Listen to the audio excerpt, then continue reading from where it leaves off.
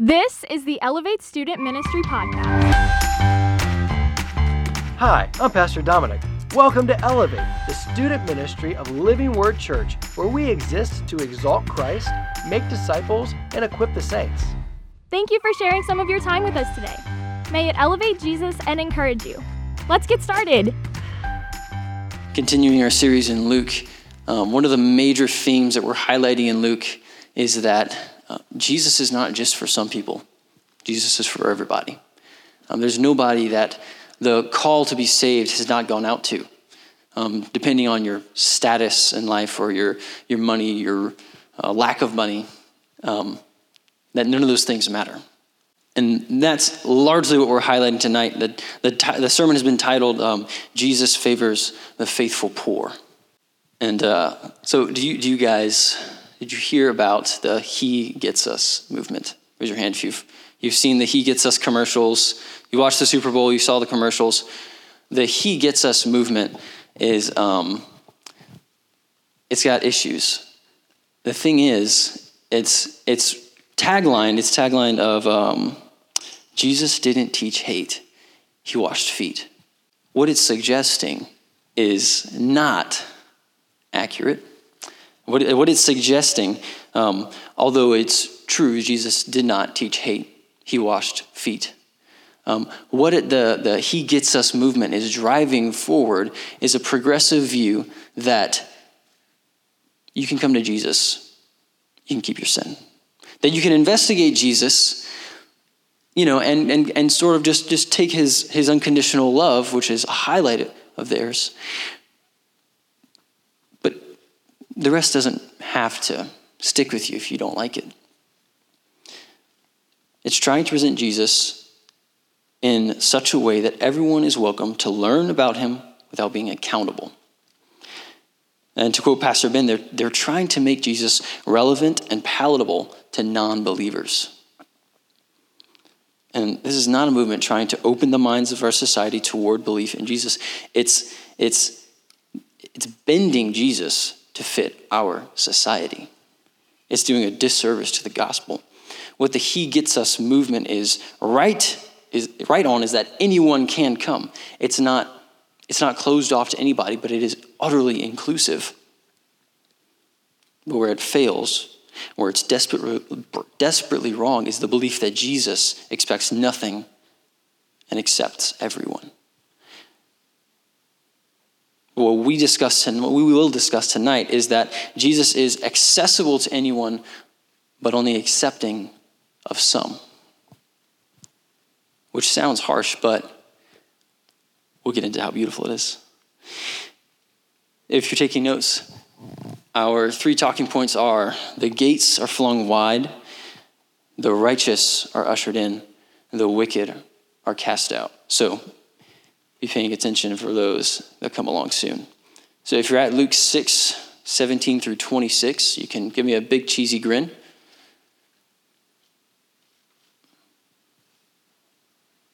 I've got a couple of eyes staring at me. Wonderful. We're going to read that. Luke 6, 17 through 26. And he came down with them and stood on a level place with a great crowd of his disciples and a great multitude of people from all Judea and Jerusalem and the seacoast of Tyre and Sidon, who came to him to hear and to be healed of their diseases. And those who were troubled with unclean spirits were cured.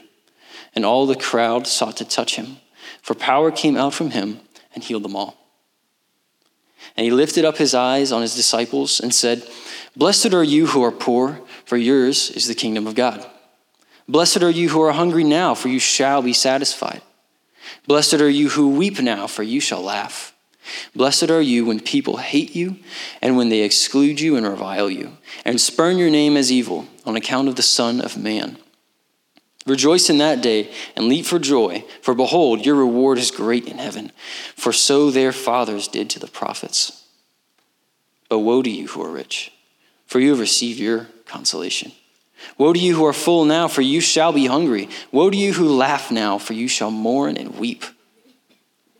Woe to you when all people speak well of you, for so their fathers did to the false prophets."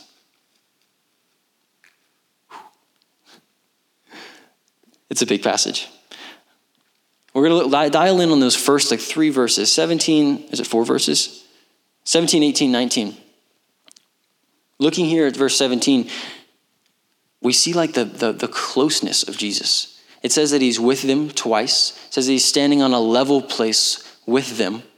There is this accessibility being put on stage. And then what's also super interesting, the people that he talks about here are coming from all over. You've got Jews, the religious people from Judea and from Jerusalem. You've also got people that are Gentiles, non-believing people from the surrounding seacoast areas.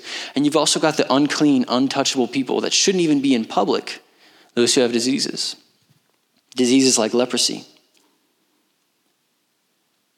Jesus made himself accessible to every person present. It was as if he stood in front of them and swung the gates of salvation wide open, saying, come on, all of you. It doesn't matter if you're rich or poor. It doesn't matter what race you are. It doesn't matter what religion you are. Let's talk. Everyone has access, but we've got to consider the reasons that some of these people are coming to Jesus. Because in the passage, let's look at verse 18. Talks about the people, and it says, these people who came to hear him and to be healed of their diseases. And then verse 19, all the crowd sought to touch him, for power came out from him and healed them all. I wonder if some of these people were kind of seeking him in a shallow way. Like, were they showing up just to get that healing? And it reminds me, we've all got, maybe we don't all have, maybe you're this person. Those friends who are only around just because they want something from you. Like maybe you have a really great pool or a really great game room at your house, and they just come over to play games, or they just come over to swim. It's like, okay, once we're done swimming, it's like, man, I really got to go. Or once we're done playing games, it's like, I'm out of here. I've got friends who I feel like sometimes just want to come over and shoot guns. Because we don't get the cops called on us where we live. We can just shoot, and it doesn't matter. So my house has kind of been turned into an unofficial gun range, and it's like, are you coming here just to shoot guns? What's going on? No, but I love my friends. I know they don't just show up to shoot guns, and they love me, I think. And but you get what I'm saying. You get that there are those people who are just there because they want something. And I think these people are sort of on display in this passage.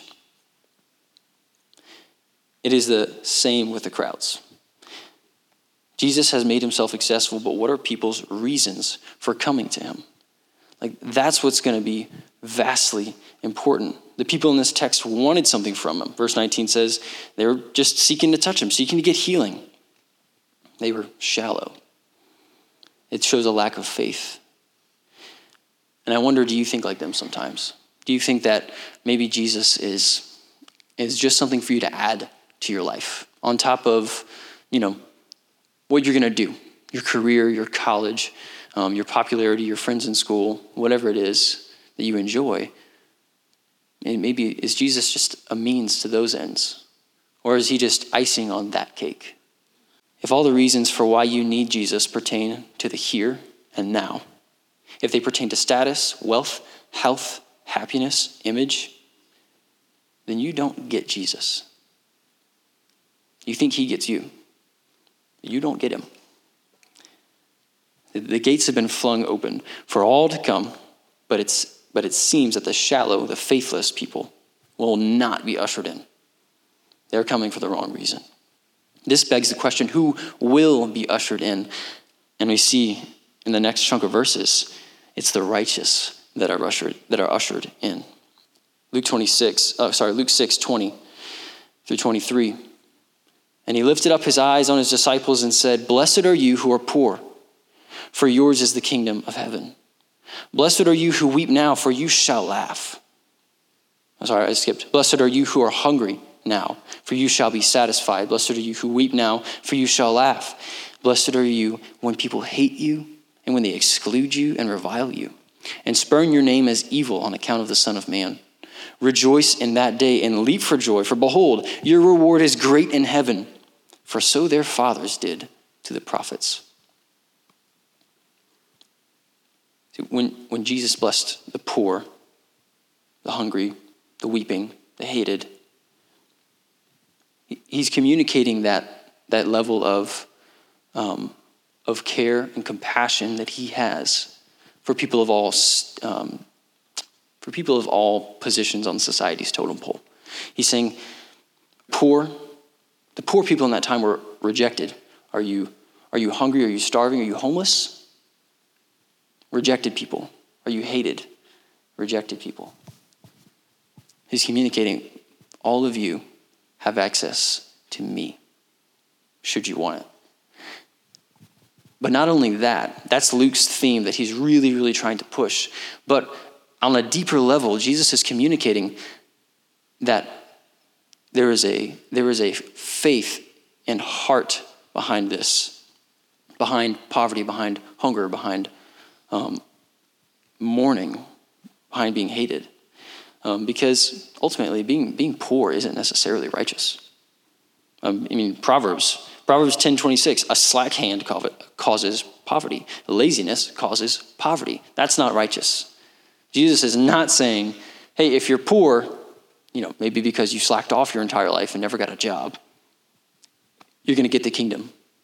Not what's going on here. He's also not saying that for those who are mourning because they did something horrible and then they should be mourning. Hitler was probably a really sad guy at some point whenever he realized, I'm losing this fight. We're not advocating that those kind of people are going to be blessed. So what is he trying to say? What Luke's communicating is that true faithful discipleship is willing to suffer poverty, hunger, sorrow, and hatred for Christ's sake. I think of Matthew 16:24. Jesus told his disciples, if any would come after me, let him deny himself and take up his cross and follow me. It's Jesus suffered, so I am willing to suffer. I am willing to be poor. I am willing to lose a meal. I am willing to mourn, if it's mourning that the situation advocates it. Philippians 3:8, indeed, I count everything as loss because of the surpassing worth of knowing Christ Jesus my Lord. For his sake I have suffered the loss of all things and count them as rubbish in order that I may gain Christ. It's Christ having the supreme place in your life over anything else. That's faith. That's getting access to his kingdom. Disciples of Jesus are willing to lose all for the sake of what matters most. Jesus is everything to the faithful disciple, and to them Jesus is worth suffering for. An interesting story here. On August 22nd, 1851, a 71-year-old man. In 1851, if you're 71 years old, you are doing good. They did not have the health systems that we have now. He's nearing the end of his life here. 71-year-old man named Daniel Rush showed the same kind of sacrificial devotion. Daniel was falling on hard times. Him and his wife, they were people who weaved cottons and silks and things like that for money. And they made a very, very modest living to begin with. But things were tough, and they were making next to nothing. It got to the point where they weren't able to really provide for themselves, to feed themselves. And so they go to the Catholic church nearby, who ordinarily would provide for the poor, and they say, can you help us? And instead of helping them, instead of feeding them, they say, you know what? You guys look like you can, maybe do some work. Go to the poorhouse where you can work for money, doing things, various things for other poor people. And you provide for yourselves that way. But we're not going to give you anything otherwise. And so Daniel writes a letter to a lawyer saying, please help us because this is unfair. And he writes this, he says, I've applied to the parish of St. Matthew's, Bethnal Green, and they will not relieve me without my going to the poorhouse. And we went on Tuesday, the 19th, and they insisted on separating me from my wife, which I have had 49 years, or turn us out. And sooner than we would be separated, we would perish for want. He's saying they're going to make us work separate from each other at the age that we are. I can't do that. There's no way I can do that. I'll starve before I leave my wife. Much can be said about how bad that church is for having done that. But what should be highlighted here is Daniel's love for his wife. Is the fact that is it starving or losing connection with my wife at this age? I will gladly starve. And it's that Jesus is looking for here. Is it choose the greatest career I can possibly have to make all the money? Or serve the kingdom? I'll gladly serve the kingdom.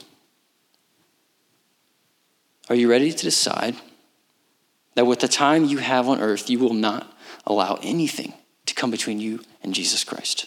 Are you willing to be one of the poor, hungry, mournful, hated Christians so that after this life you can be rich, full, joyous, and thought well of by God Almighty? Jesus has flung the gates wide open so that anyone can enter. But it's the true disciple that comes to the gate saying something like this: Lord, in my soul I know that I am penniless and I am in need of the riches of your grace. I am willing to be penniless for the sake of the gospel, with hope that I will be rich in heaven. I choose to suffer lack of pleasures, even to starve if need be, so that I might please you in my devoted faith. I am cut to my heart because of my sin. I mourn the world's sin, and I seek to bring the light of your gospel to it.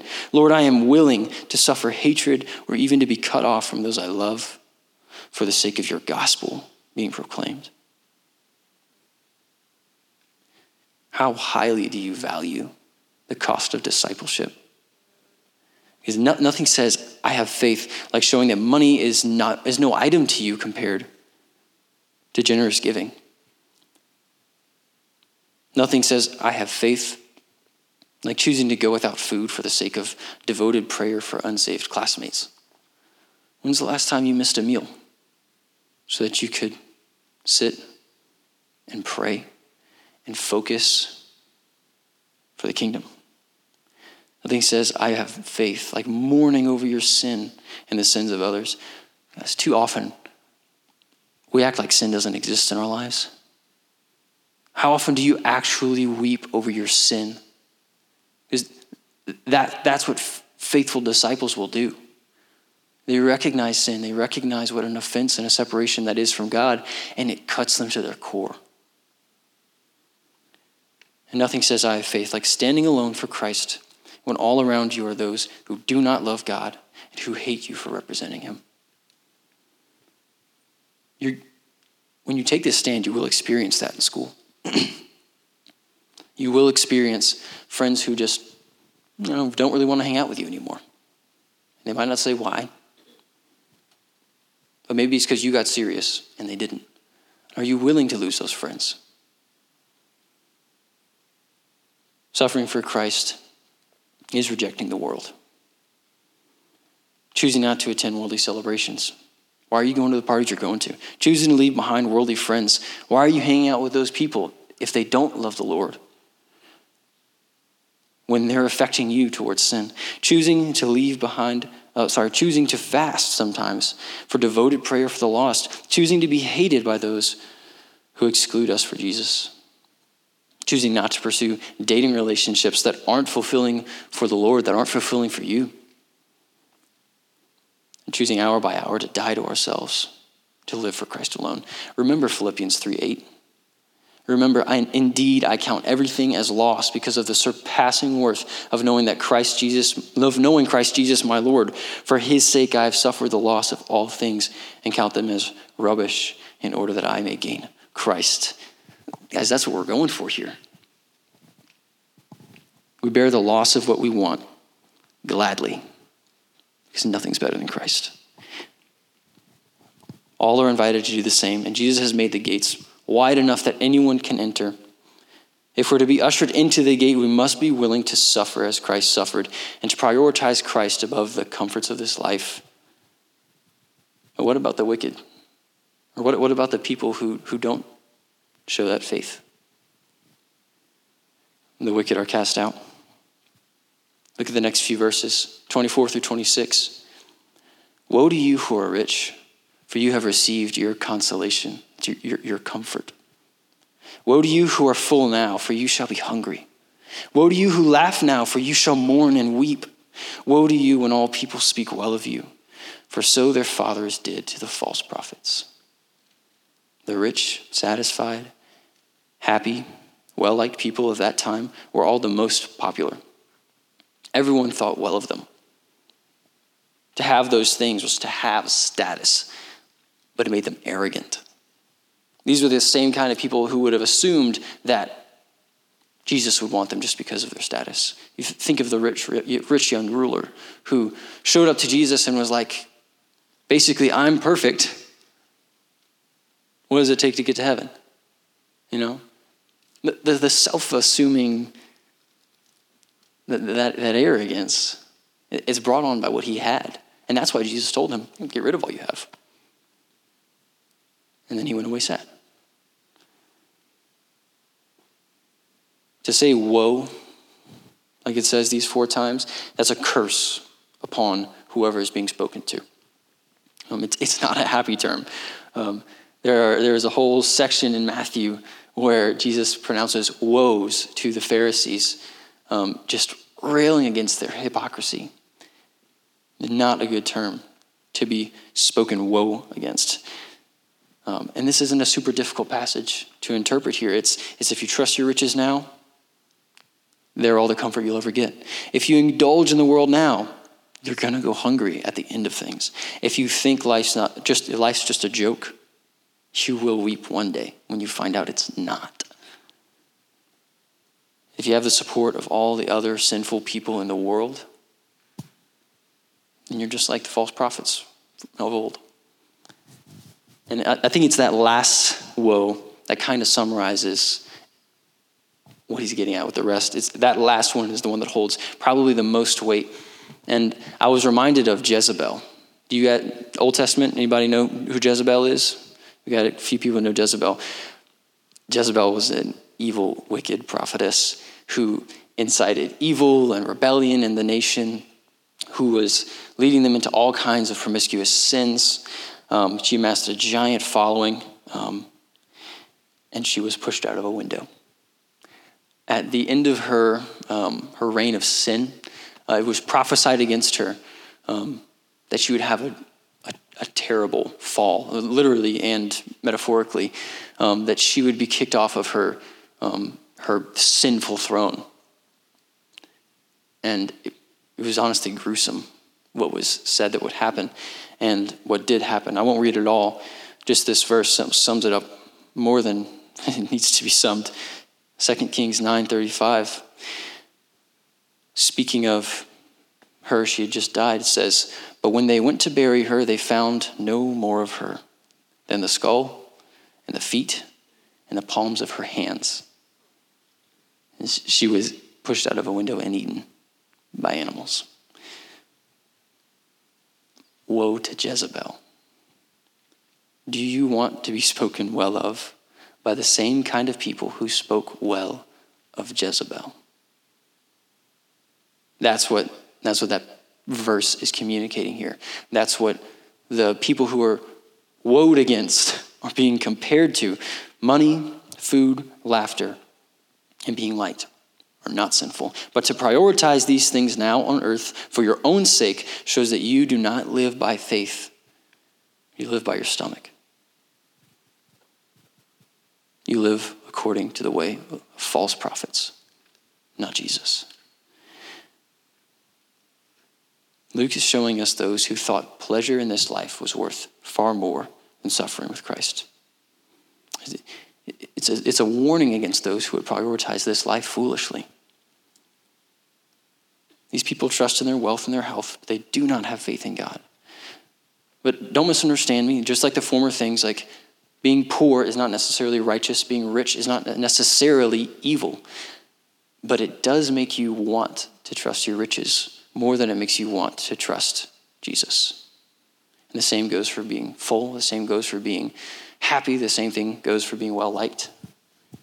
You get very, very tempted to put your trust in those things instead. Imagine you're on an airplane.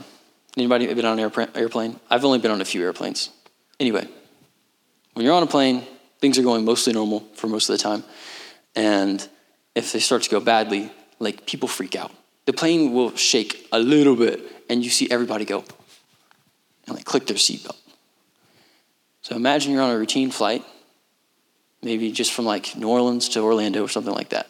That's only like a couple hour flight, if that. And the plane starts to plummet. What's the cabin looking like in there? What's going on the faces? What's going on with the children? Like people start to scream and freak out. Do they not? Would it not be insanity if everybody continued sitting there, calm, cool, and collected, eating their Chex Mix and Cheez-Its, drinking the ginger ale for the little bit of nausea that they're experiencing as they plummet out of the sky? It's ridiculous. Imagine you're in your schoolroom, whatever, what's your least favorite class? Math. Least favorite teacher? Don't say her name. Math, okay, fine. They walk out of the room, what's the whole class doing? A dance party, exactly. Like, is it not an uproar? They walk out of the room, the principal walks into the room, the whole class goes. Right? And it would be insanity for the whole class to continue their dance party.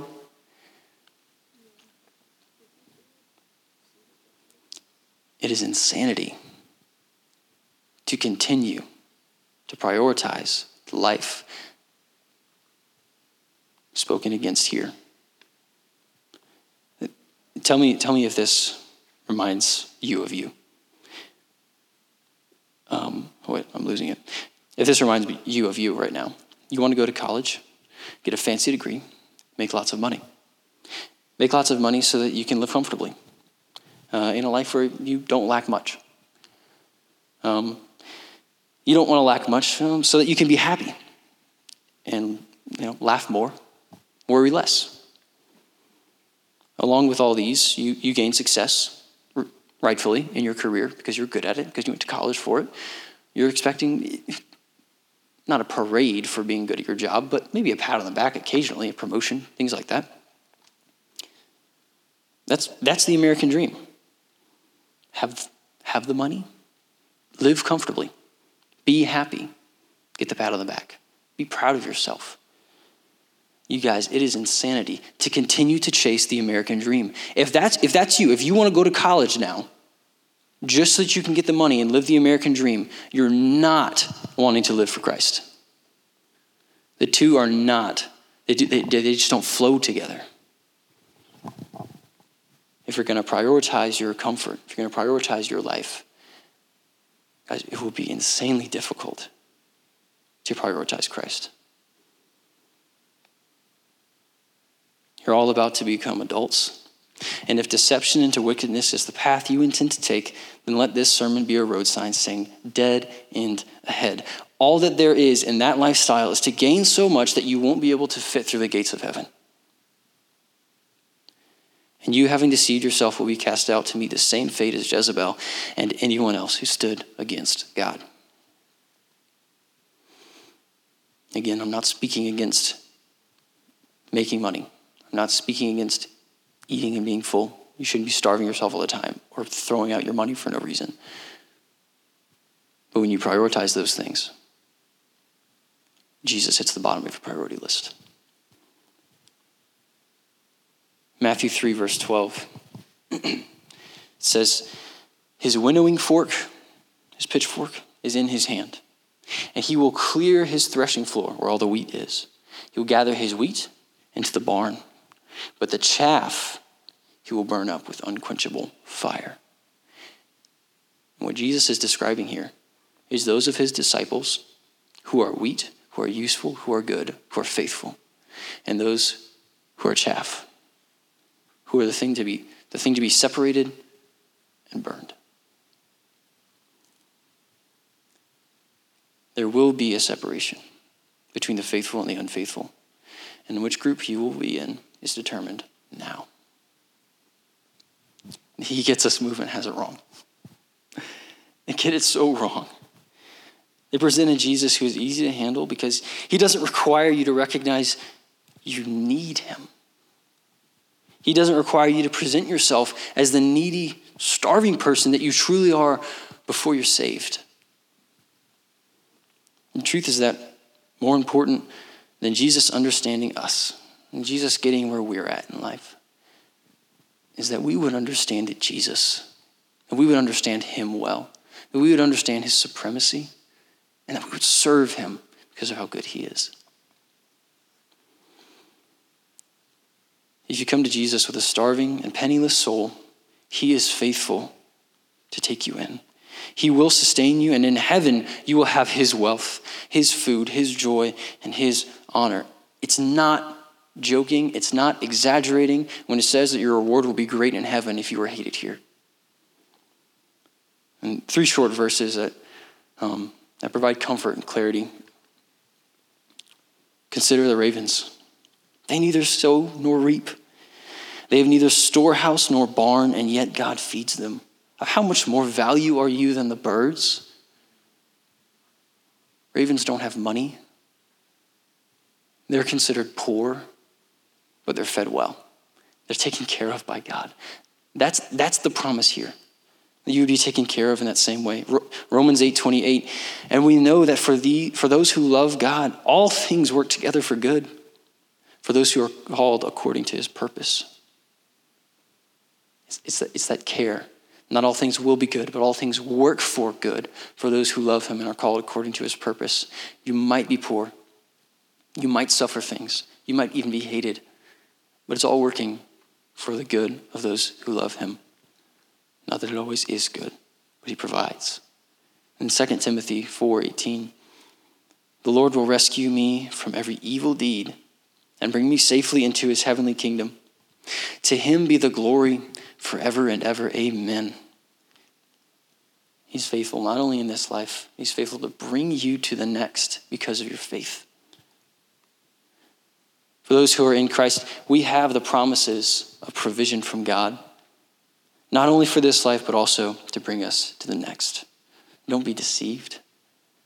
Don't be deceived. This earth is not better. I promise it's not better. Storing things up for yourself here is not better. It cannot compare to the day-to-day provision that God gives his people.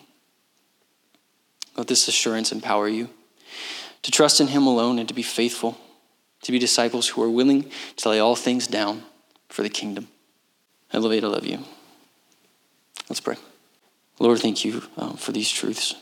Thank you for inviting all to be disciples. Lord, I pray that you would create disciples tonight. Lord, I pray that your hand would be on these people. God, influence them, convict them to prioritize you above all else. Lord, to not count the world as more valuable than you. We love you, Lord. We love your book. We love your truth. Thank you. Amen.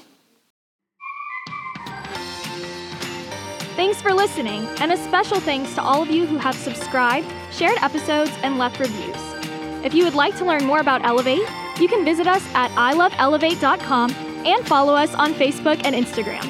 Thank you for everything you do that brings faith, hope, and love to the world around you. Now go, follow Jesus.